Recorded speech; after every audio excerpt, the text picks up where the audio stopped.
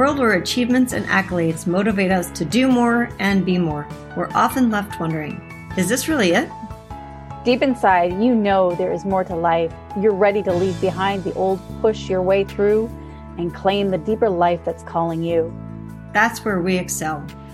We're your hosts, Stephanie Allen and Maren Oslak. And this is the Soulful Leader Podcast. Sit back and relax as we share the shortcuts we've uncovered to help you make shift happen.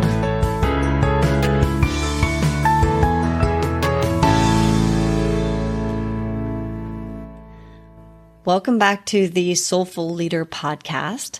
So we got a great response from last week's podcast, and there were a lot of questions. And if you haven't listened to last week's podcast, you're welcome to. And we were discussing empowering questions and what they are and the relationship between those and plants and improv and all kinds of stuff. So it was a fun podcast. Go ahead, go back and listen to it. And one of the things that Stephanie and I wanted to do today is answer some of the questions that came in and help us all to understand empowering questions and the power of them in our lives a little bit better. So one of the main things that I think most people experience, I know I did, I know Stephanie did, and many of you have mentioned this, is, okay, I didn't even know where to start. Where the heck do I start? And oftentimes so the thing about an empowering question is that even if you don't know where to start, just asking the question of, help me find the empowering question. Stephanie, did you have some thoughts on that?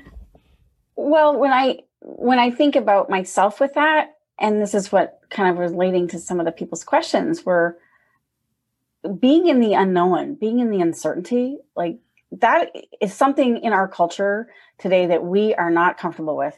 I'm not comfortable with. Like, I want to know. I want to know what the next plan is, the next path, I just want to know. Right. And the empowering question is actually being willing to be in the uncertainty, is to allow yourself to be in that flow of that currency. It's like there's a Hopi poem that says, we're in this time where we've been trying to hang on to the shore, and hanging on tightly to the shore as the current is moving is actually going to cause a lot of pain. What we need to do is push off, come into the middle of that river so that we can be in that currency and totally surrender. And that is scary for most of us, and me included. And so the empowering questions allows you to be in that currency that is going to take you to an empowerment place. Like we talked about the improv, it's like the currency that's going to lift you up and take you to a better place than where you are right now. So as I'm listening to you, I think, some of our listeners might think it's like, okay, well, I just let go of everything. And that's not necessarily the case. I still know where I'm going, in that I have the end goal. The end goal being, please help me find empowering questions. The end goal being, I want to understand what an empowering question is and how to use it in my life. And then letting go of needing to have the answer, look a certain way and be right now. Yes, because really, like when we try to figure something out, we're actually coming from our past. And we've already been there. We already know how that turns out, which is why many of us default back to that way, because it's familiar, but it's not really essentially helpful. And in order to step into the unknown, it allows us to be open to that currency of our future. So there's that whole belief system that it's like, if you keep creating your past, you keep taking your past and throwing it in front of you, you're going to keep reliving the same old. You're not going to evolve. Well, you will evolve, but it's going to be through pain and suffering. And there's another way to evolve that is more uplifting and joyful and loving and kind, not only for yourself, but it creates that overflow, that creates that overabundance for others that you are in relationship with and that you're serving. So I think a lot of our listeners may not understand what that means, taking your past and putting it in front of you. You want to talk a little bit more about that? Sure. It's like we get conditioned by the same old, same old. It's like the more you practice something, the more it becomes a permanent way of doing something. And by the time we're a small little child, we have been reinforced on what we should and shouldn't do for so much. And we end up living our lives of shoulds. I shoulda, coulda, woulda, ought to is what I often will say. And to break that pattern, we have to look at our ideal. And we have done an actual podcast on that, on our future self. And that's a great one to listen to too. It's like looking at what would be the highest possibility for you, for your life, for who you're meant to become and what you're meant to serve. What is your heart calling you? And because it's in the future, you haven't been there yet. So guess what? You're not going to know what that is. But allowing yourself to be present to that question. Like, what is it that I'm meant to become? Who am I? Who am I meant to be? Holding that is an actual question. And then allowing it to be empowering, meaning it's like saying, wow, look at all the most amazing things in my life that are helping me become my best self. So show me all those things. Yeah. Yeah. So here's what I love about this is life didn't come with a manual, unfortunately, or maybe fortunately. So our job is to lean into it and kind of create our own manuals. And we were trained to be a certain way by our parents, by our society, by all of the things, right? And it's not been working all that well. It works to an extent, and there are definitely things that we would like to have better. The path to learning anything new is practicing. And so if I want to get to be the person who lives into the future and has this amazing life and wants that, how do I practice doing that? And what we talked about last week and what we're started today with is exactly that. It's a practice for learning to ask a question and sit in the quest. So when you look at the word question, you've got quest, I on. So you can also say it's a quest I'm on, right? So that's what a question does. And unfortunately, we were trained to stop asking questions, stop asking so many questions when we were little. And Stephanie and I are going to encourage you to start asking more questions and really do it from that empowering place. And don't be so quick to need an answer. Start sitting in that. And to presence that 3-year-old in yourself, because that really is the part, that childlike wonder. Like a child isn't asking a question in order to blame or shame someone or themselves. They're asking a question because they want to come closer. They want to see it, taste it, touch it, smell it. They want to use all their sensory. They want to understand it. And there's that. They're so excited. They're so excited. And there's that saying, it's like, to know me is to love me. It's like a child is pure love. They really are. We actually are born through love, and we are total love. And then we learn how to be afraid. We learn how to not trust. Those are actually learned behaviors. But the truth is of who we are. So you could even say, okay, if my 3-year-old showed up right now in my life, what question would he or she ask? Yeah. And allow to be present to that. Like take your little self, your younger version of yourself that hasn't been wounded, that hasn't been burdened by life yet, that is so in awe and wonder of the beauty that is present, and let them ask that question.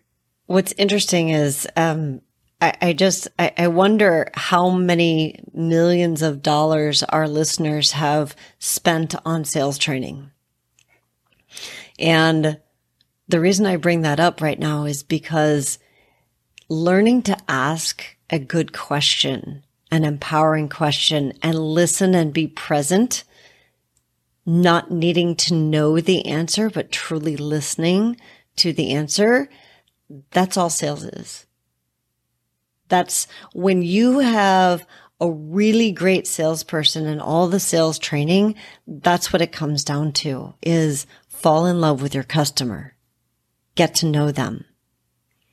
And that all happens because when we do fall in love with something, we want to know more about it. And we become that childlike, I'm excited, I'm enthusiastic, I want to know more about you.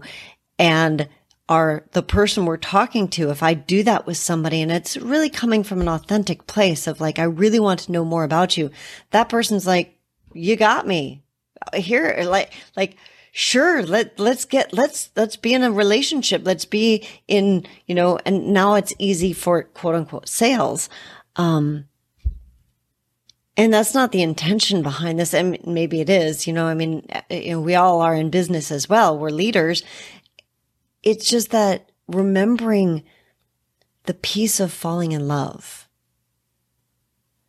When I'm on a quest, whether it's for myself or for my business, finding the questions to ask, that's a quest in and of itself. And it's a training. And that goes back to what I was saying before is this is a great, just starting to practice doing it. You're not going to do it right overnight. You didn't learn to drive overnight. This is a learning process. Yeah. And, something that reminds me too is that as a therapist, when I'm asking questions to a client, I'm not asking a question for their brain. I'm actually asking a question to their soul. And we are the soulful leader, right? And there is no question that you can ask without the answer already being solved within you.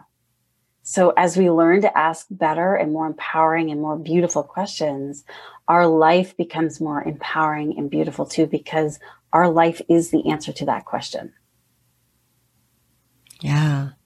And we sit with it. And that's the thing that I really would like for everyone to get. And Stephanie, you mentioned it already, is being okay with not knowing and just being able to sit with it. That's such an uncomfortable place until you've done it for a while. And then it becomes more and more comfortable. And then you're like, wow, there's so much space here.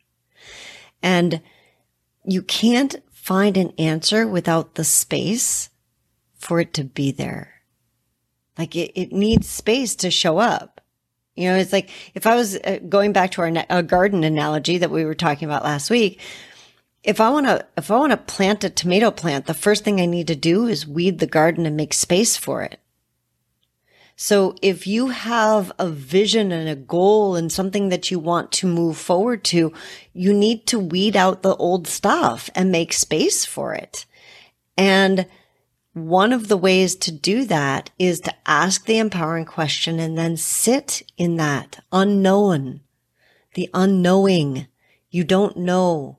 Allow there to be space okay, I don't know now. My future is what's giving it to me. If it was in my past, I would already have the answer. And that's what we started with of like putting your past in front of you.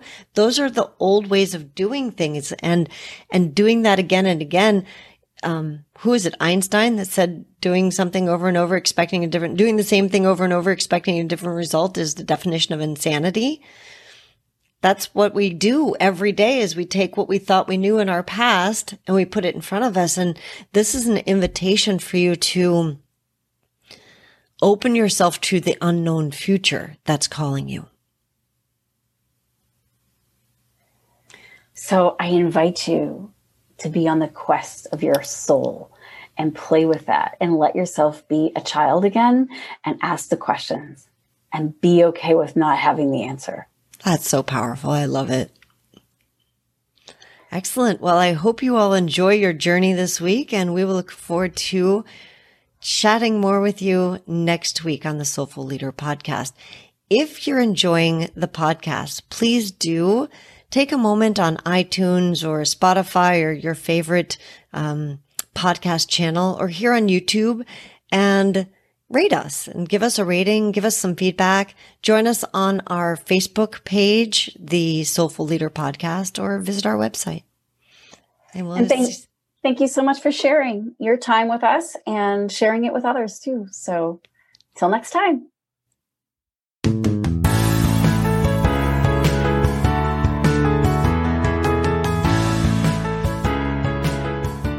And that wraps up another episode of the Soulful Leader Podcast with your hosts, Stephanie Allen and Maren Oslac. Thank you for listening. If you'd like to dive deeper, head over to our website at thesoulfulleaderpodcast.com. Until next time.